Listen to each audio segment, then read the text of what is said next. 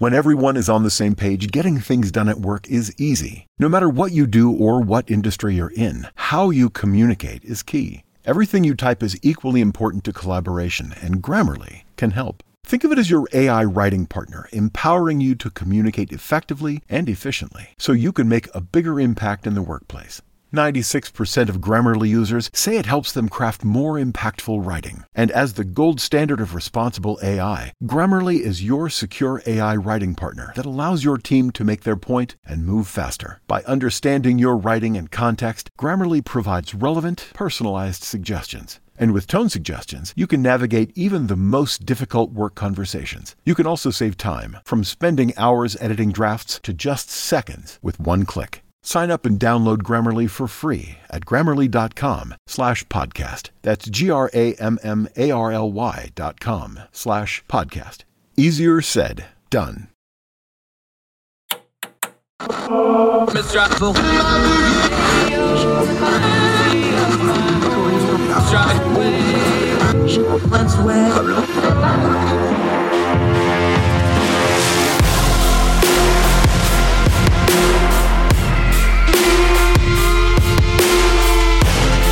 With your host, Andrew Donaldson. This is Heard Tell. Welcome back to Heard Tell. Okay, favorite of ours. She's our Western correspondent because she's out there in beautiful Denver, Colorado, up there in the Rocky Mountain High. Krista Kafer. She is an opinion columnist for the Denver Post. Also does a lot of did a whole week's worth of radio you need to go listen to. Did a great job with that. How are you, my friend? I'm doing great. Great. It's hot here, but at least it's dry heat. Denver's weird weather-wise. People told me that when I went out there, and then we went out there in the fall, and it was those autumn 75 days, but it's at altitude, so it's just 75 is actually just almost chilly. Beautiful weather, and they're all like, you got to get out of here by Monday. And Monday it was like it went down in the 60s, and then the next day after that, it poured the snow. The weather out there is just bizarre. That's Colorado. Yeah, it's crazy, and it changes fast up at altitude, doesn't it? It certainly does. But yeah, beautiful days right now, and I can actually cool my house with a swamp cooler, evaporative cooler, which you can't use out east because the air's already too humid. Yeah, but the North Carolina house today, it's 98% humidity with no wind. Just brutal stuff. You do not want to have a swamp cooler. You already got one outside. You wrote a piece on tipping. I love talking about this because tipping is one of those things where it's a lot of big policy things and a lot of economic things and a lot of cultural things, but it's something we do every day and we never actually think about it. So what got you talking about tipping? Because that goes to the labor crisis. It goes to wages. It goes to economic. Boy, this just crosses all kinds of streams, doesn't it? It certainly does. And I don't think I would have actually thought about it, even though like a lot of Americans, I'm kind of irritated by this idea that we have to tip on everything now. Now, I used to be a tipped employee. I worked at Domino's Pizza for years, delivering pizzas. I was a waitress at one point. So, I think it's very important to tip your servers. But back in the day, it was kind of a standard 10%. It was food related, or if you got your hair cut, or maybe if you got a massage, that's when you tipped. But now it's like up to 20%. And the guy at the Starbucks who just hands you a cup of brewed coffee wants a 20% tip on top of a $6 drink. I think people are experiencing a kind of tipflation or tip guilt, this idea that I have to tip everyone everywhere. And so it's frustrating. And then you wonder, at what point does a tip just become a surcharge? I think a lot of people are thinking about this. The technology part of that, you mentioned Starbucks, they hand it through the window and you get a pick. Not calling anybody out, but I've seen them where they don't ask. They just hit the buttons and I know exactly what to do. Like, gee, I wonder which button they hit. It also, things like a restaurant. I just stayed at a place Sunday, somebody who's, one of my non-kid kids. You have some of those in your life, working her first job, wanted to tip pretty good. I had to ask, do you guys split tips? How does this work? She's like, oh, well, I'm the hostess, so I get this percentage off of it. And she explained it to us, and then we, reacted accordingly. Not everybody does this differently. There's no set way of doing it, but we do have to acknowledge tipping has been exploited by, especially in the restaurant industry, as a way to keep wages down for a long, long time. There could be some overcorrection here, but then there's also that technology component you just mentioned where it's like, I think there is some of these companies have just figured out like, hey, here's a way to get some free money. It is, and it feels like a surcharge. And how this all came up is that we've got this very unique restaurant, Casa Bonita, in Denver, and reopened by the South Park guys after they refurbished it. They made an executive decision that they were going to go with no tips and have all of their workers make $30 an hour. And it made sense for them because you pre-order the food, so there was some ambiguity. Who should I tip? Should I tip? And now it's very clear. When no tips, you pay up front. And it's more expensive than it used to be. It is what it is. But I like the clarity because I feel like we're all at the situation where we're trying to figure out. One of the reasons that I kind of resent giving extra money to the barista is baristas generally are paid like regular employees versus a waitress who probably makes half that base wage with the expectation that tips go on top. And so I think what people really want now is just clarity. Who should I tip? When should I tip? I think we would miss tipping if we just got rid of it altogether, because I have to admit, I like tipping the gal that does my hair. I think she does a good job. We have a nice relationship, and it kind of feels good, even though she's part owner of the tiny little stylist place. It feels good to put money on top of that because I just really like her. Am I willing to give that up just so that we have some clarity and fair wages all around? Maybe. Let's slow down, though, because people are going to go, wait a minute, they're paying $30 an hour at Casa Bonita. You need to clarify for folks that don't know what this is. Calling Casa Bonita a Mexican restaurant is kind of like calling your corner furniture store IKEA. That's the gap we're talking here, right? Is that a good comparison for people? This place is just out of control, big and over the top, and it's a beloved institution in Denver. You go to Denver, everybody talks about it. It was closed the last time I went to Denver, so we haven't got to go yet. But just explain to people this is like an institutional place. So it's not just that number or $30 an hour. When you say that about that place, everybody knows it, and that's what made it such a talking point. It's true. And then, of course, you also have the South Park guys buying it. But so it looks like a big Spanish hacienda. It's Pepto pink, Pepto-Bismol pink. So it stands out. It was built the time that you had all of those theme restaurants. Now, we don't have theme restaurants as much now, but back in the 60s and 70s, Denver had a whole bunch of theme restaurants. You could go to the White Fence Farm and have a home-cooked dinner on this, farm-like place. There was a place with a big organ grinder with a clapping monkey and black and white films. There are all these like really neat theme restaurants, which we really don't have anymore. And the one that kind of remains, and the Spaghetti Factory as well. But we have this Casa Bonita.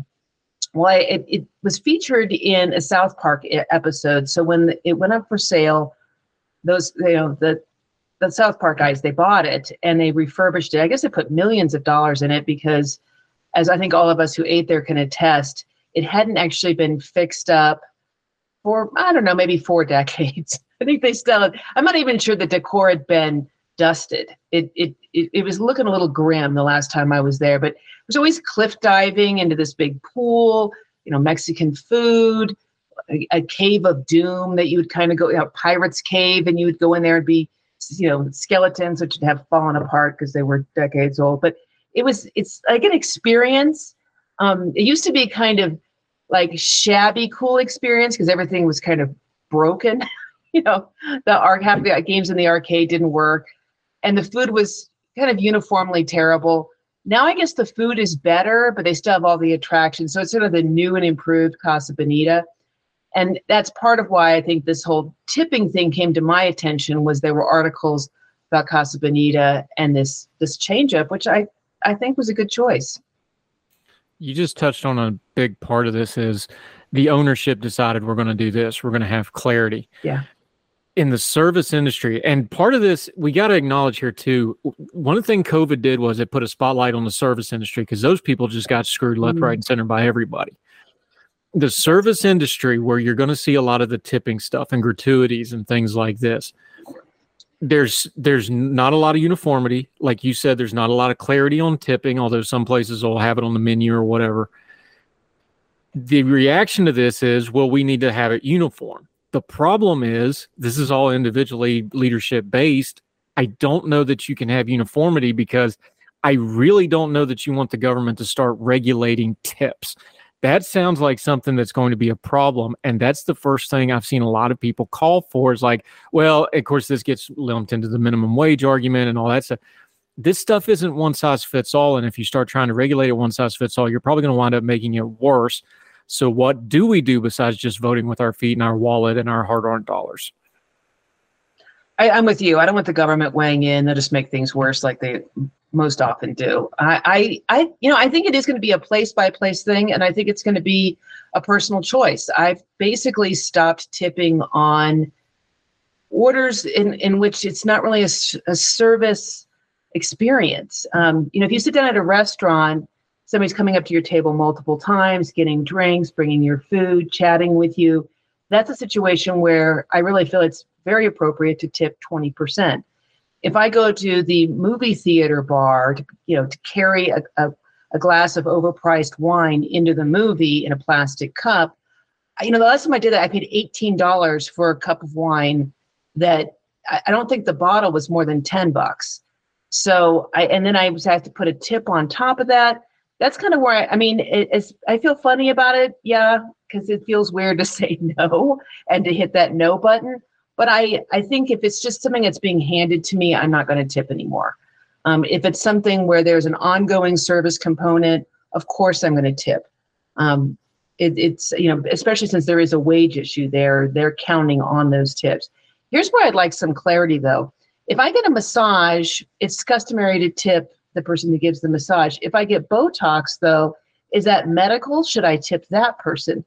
There's just all this ambiguity, and I think it's up to us and the different stores, restaurants, massage places to, I guess, give us some sense of clarity.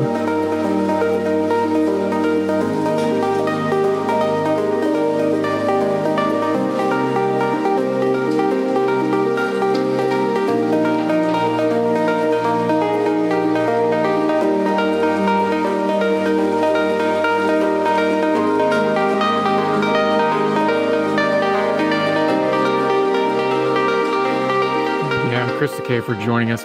Do we not talk about the service sector industry correctly? I know you do other stuff like radio and things like this, and you teach communications. You're a communications expert, for lack of a better word. We don't talk about the service industry correctly, do we? Whether it's economically, the cultural impact, because these are the people we see every day, literally every day, whether it's a grocery store.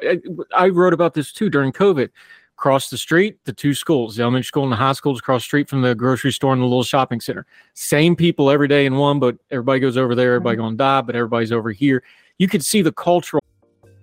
Folks, if you've listened to the Heard Tell program, you've heard our friend Gabriella Hoffman, but you need to make sure you're checking out her podcast, District of Conservation. It's a podcast exploring the nuances of true conservation efforts from DC and beyond. From topic discussions to exclusive interviews with conservation and energy newsmakers, Gabriella keeps listeners appraised of the latest news stories while elevating important voices. Listen to District of Conservation on Apple Podcasts or wherever podcasts are played. Religion is at the intersection of our 21st century life, even if we don't express a faith. At a time when it seems that religion isn't as prevalent as it once was, it still leaves its mark everywhere.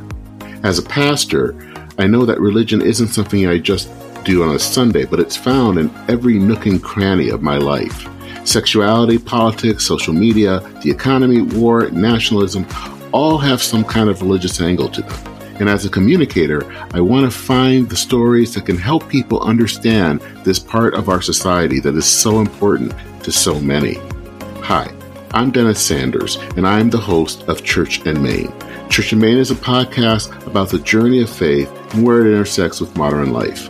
I look at faith with a journalist's eye, asking the who, where, what, why, and how religion affects some of the major issues of the day.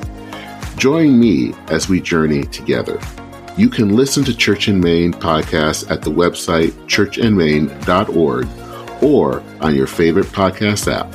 I look forward to seeing you. Clash of that. And you had the teachers who aren't allowed to work because the health crisis, but it's the same people at the grocery store. we never really dealt with that part of all this, have we? We don't really know how to talk about the service industry, appreciating these folks.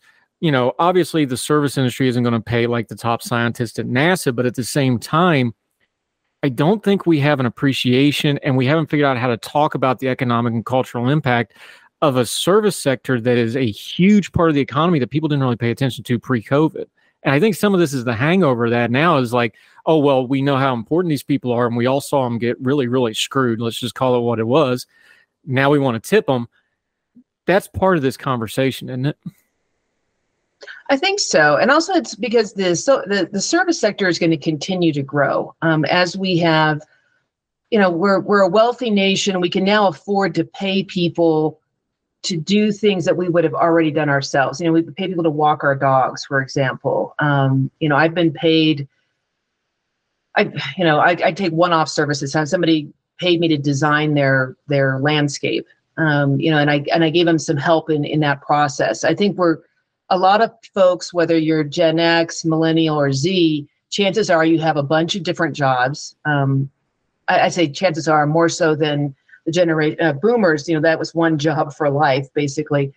I do all kinds of stuff. I do estate sales for people sometimes. I do landscape design, teach some. I do a lot of editing. I love doing editing. So I'm kind of a Swiss Army knife with a certain number of tools on it. And it's interesting. I think we're going to see a lot more of that. How do we pay people? How do we treat people? It's an interesting subject. And it's a subject I think that not only because of COVID, but because we are going into a deeper service economy with fewer factory jobs and fewer of those kinds of jobs and more services, including recreational entertainment services, also medical services. It's just it's an interesting day. I've even been paid to like organize somebody's house for them. Rewind the clock 20 years ago, like nobody did that. It's just interesting. Yeah, Krista Kafer joining us. I think there's something happening culturally and politically here and the service. I think the service sector is kind of the leading edge of this stuff because, again, that's where you're going to see economic trouble first, right? Cash registers don't ring quite as often. Stores aren't as crowded. We know the reverse of that, too, with the toilet paper stuff, right? You get runs on things Yeah. like that. Oh, The service sector is such a cutting edge of what's happening economically, culturally, politically. Look, I'll be honest. I've wrote pieces off what I overhear standing in line at the grocery store. Because you just hear people talking or at Starbucks or just, what are normal people that aren't chronically online like us? What are they talking about? I find the service sector to really be this kind of area where we don't pay attention to it, but we all, like, no matter how rich you are, unless you're just having everything delivered to your house, everybody from poor to rich is dealing with this service sector. It's really the one part of the economy and the one part of culture and the one part of politics. Everybody's in that pool to some extent. So why don't we pay more attention to it? Because we could probably do more there because you know how we do. We all focus on all these outliers instead of this thing where, well, wait a minute, everybody's involved in this. Maybe we should take some of our lessons from this big pool of people instead of this crazy outlier, in New Jersey or wherever. That seems like we just don't pay enough attention to this, do we? Yeah, it is interesting. Like, I do think we're having a lot of discussion on what jobs should pay. But, in markets, it's supply and demand. Nothing is really worth anything innately. And I'm talking about anything, both a product or a service. Obviously, a human being, has immeasurable worth, every single human being. But certain jobs pay certain amounts, certain products get certain amounts, and those amounts are determined both by demand and supply.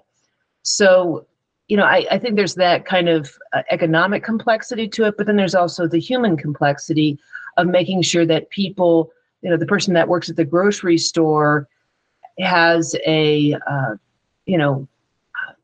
decent wage and an ability to support a family. We've also got the issue of automation coming in some situations where politicians have said, okay, we're going to raise up all of these minimum wages to to a certain level. If that level is not tenable in the marketplace, those shops and stores are more likely to turn to automation. And so you'll see situations where you order your own food, and then maybe somebody just brings it to you, so they don't have to have as many staff.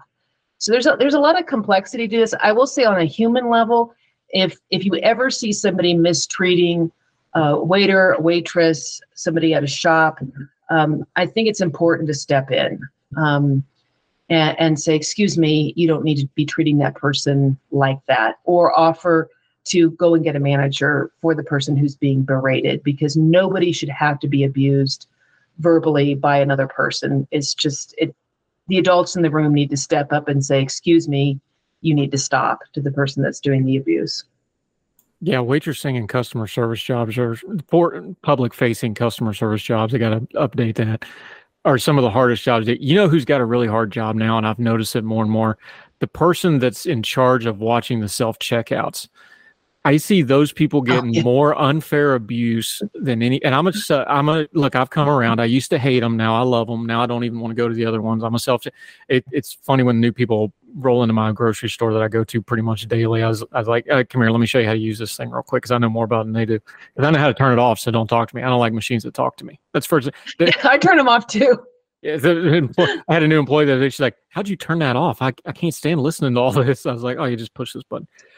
That person, I've watched that job that did not exist 5 or 6 years ago, really, to any extent. I've watched that evolve to one of the hardest jobs I see daily now, is that self-checkout person, as far as just taking abuse. It's not their fault that the banana was not properly labeled or whatever. No, they're not there to go get your one more kumquat, that, whatever the craziness is. That's where I've seen a lot of abuse. And that's a job that didn't even exist for the previous generation, because there was no such thing as self-checkout. And it's just one of those examples of society changed, the technology evolved, and now, waitressing's still tough. Now that person's got a real hot button job, and it didn't even exist before. And now that's the one I watch. What you're talking about is like, okay, are they abusing that person? Because that's a tough job. It is. And a lot of these places are understaffed, at least here in Denver. So you have one waitress working an entire floor. And I do think it's important not only to treat that person well and to tip that person well, but also, as needed, step in if somebody's being nasty, because I get people are frustrated. We're all frustrated at different times over different issues, but no one has the right to treat another person as though they are beneath them. This is wrong.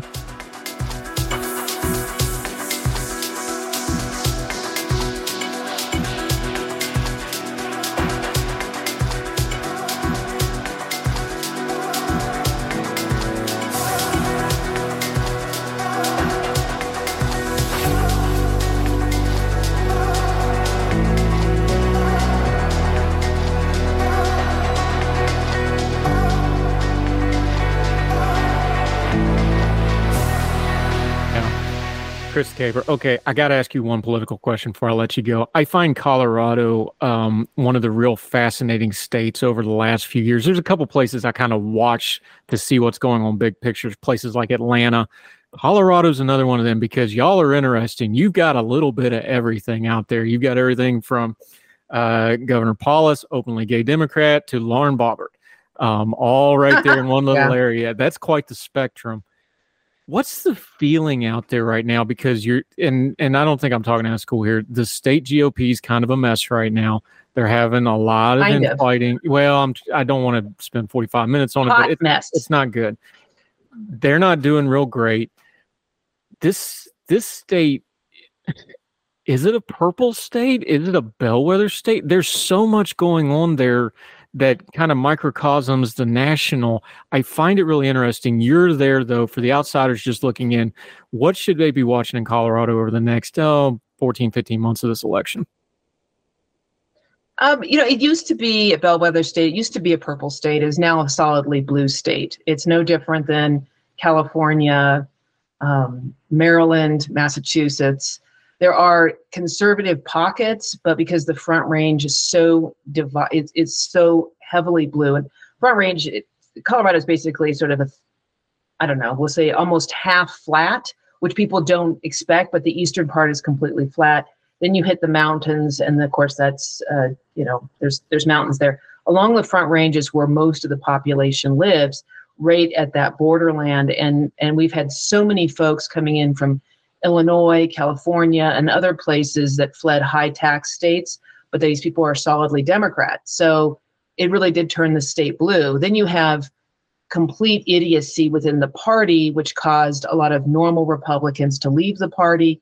The state party is a complete hot mess full of conspiracy theorists and lunatics. And so it turns off normal people who are like, there's actually a lot of moderates in this state that are uncomfortable with extremes on both sides, and Republicans cannot recapture some of those voters until the whole Trump conspiracy theory thing goes away. Colorado will be blue for the foreseeable future. I say this as somebody who's a Republican, so I wish it could go back to being purple. Yeah, talk radio is doing really well out there, though, because those folks, they still listen to their media, don't they? Krista, Kafer, love having you with us. Let everybody know where they can keep up with you. You, of course, write for the Denver Post. You do other stuff. You also have a Substack where you re-up a lot of your stuff and your wonderful social media. Let folks know where they can keep up with you until we get you back on Heard Tell again.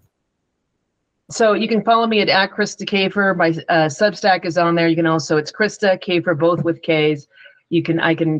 About 4 days after I published with the Denver Post, I put that piece back up. I've also got some bigger essays that are kind of interesting, but you'll need to subscribe for those. Worth it. I do. Y'all should too. Krista Kafer, appreciate your time, ma'am. Thank you so much. Thanks. Thank you, ma'am. All the music on Heard Tell is provided under a Creative Content license from monstercat.com. Somos la máquina. Religion is at the intersection of our 21st century life, even if we don't express a faith. At a time when it seems that religion isn't as prevalent as it once was, it still leaves its mark everywhere. As a pastor, I know that religion isn't something I just do on a Sunday, but it's found in every nook and cranny of my life. Sexuality, politics, social media, the economy, war, nationalism, all have some kind of religious angle to them. And as a communicator, I want to find the stories that can help people understand this part of our society that is so important to so many. Hi, I'm Dennis Sanders, and I'm the host of Church and Main. Church and Main is a podcast about the journey of faith and where it intersects with modern life. I look at faith with a journalist's eye, asking the who, where, what, why, and how religion affects some of the major issues of the day. Join me as we journey together. You can listen to Church and Main podcasts at the website churchandmain.org or on your favorite podcast app. I look forward to seeing you. Folks, you've heard of Ethan Brown on the Heard Tell show a couple of different times, but if you're interested in learning about how to discuss things like climate change without all the politics and doom and gloom, head over to his podcast, The Sweaty Penguin. Sweaty Penguin is a late-night comedy-style climate podcast working to add nuance, critical thinking, humor, and hope to the climate conversation. They got over 100 episodes already, breaking down weekly news stories and specific topics, from the vanilla to the ADHD to the international accountability to orangutans. Yes, I know, it's a comedy thing, so just go with it. But each time, exploring different ways we can make progress on these issues while still helping the economy, health, security, and everything else we care about. Feel overwhelmed, exhausted, or excluded by today's climate change discourse? This is the podcast for you. Find The Sweaty Penguin wherever you get your podcasts or at www.thesweatypenguin.com.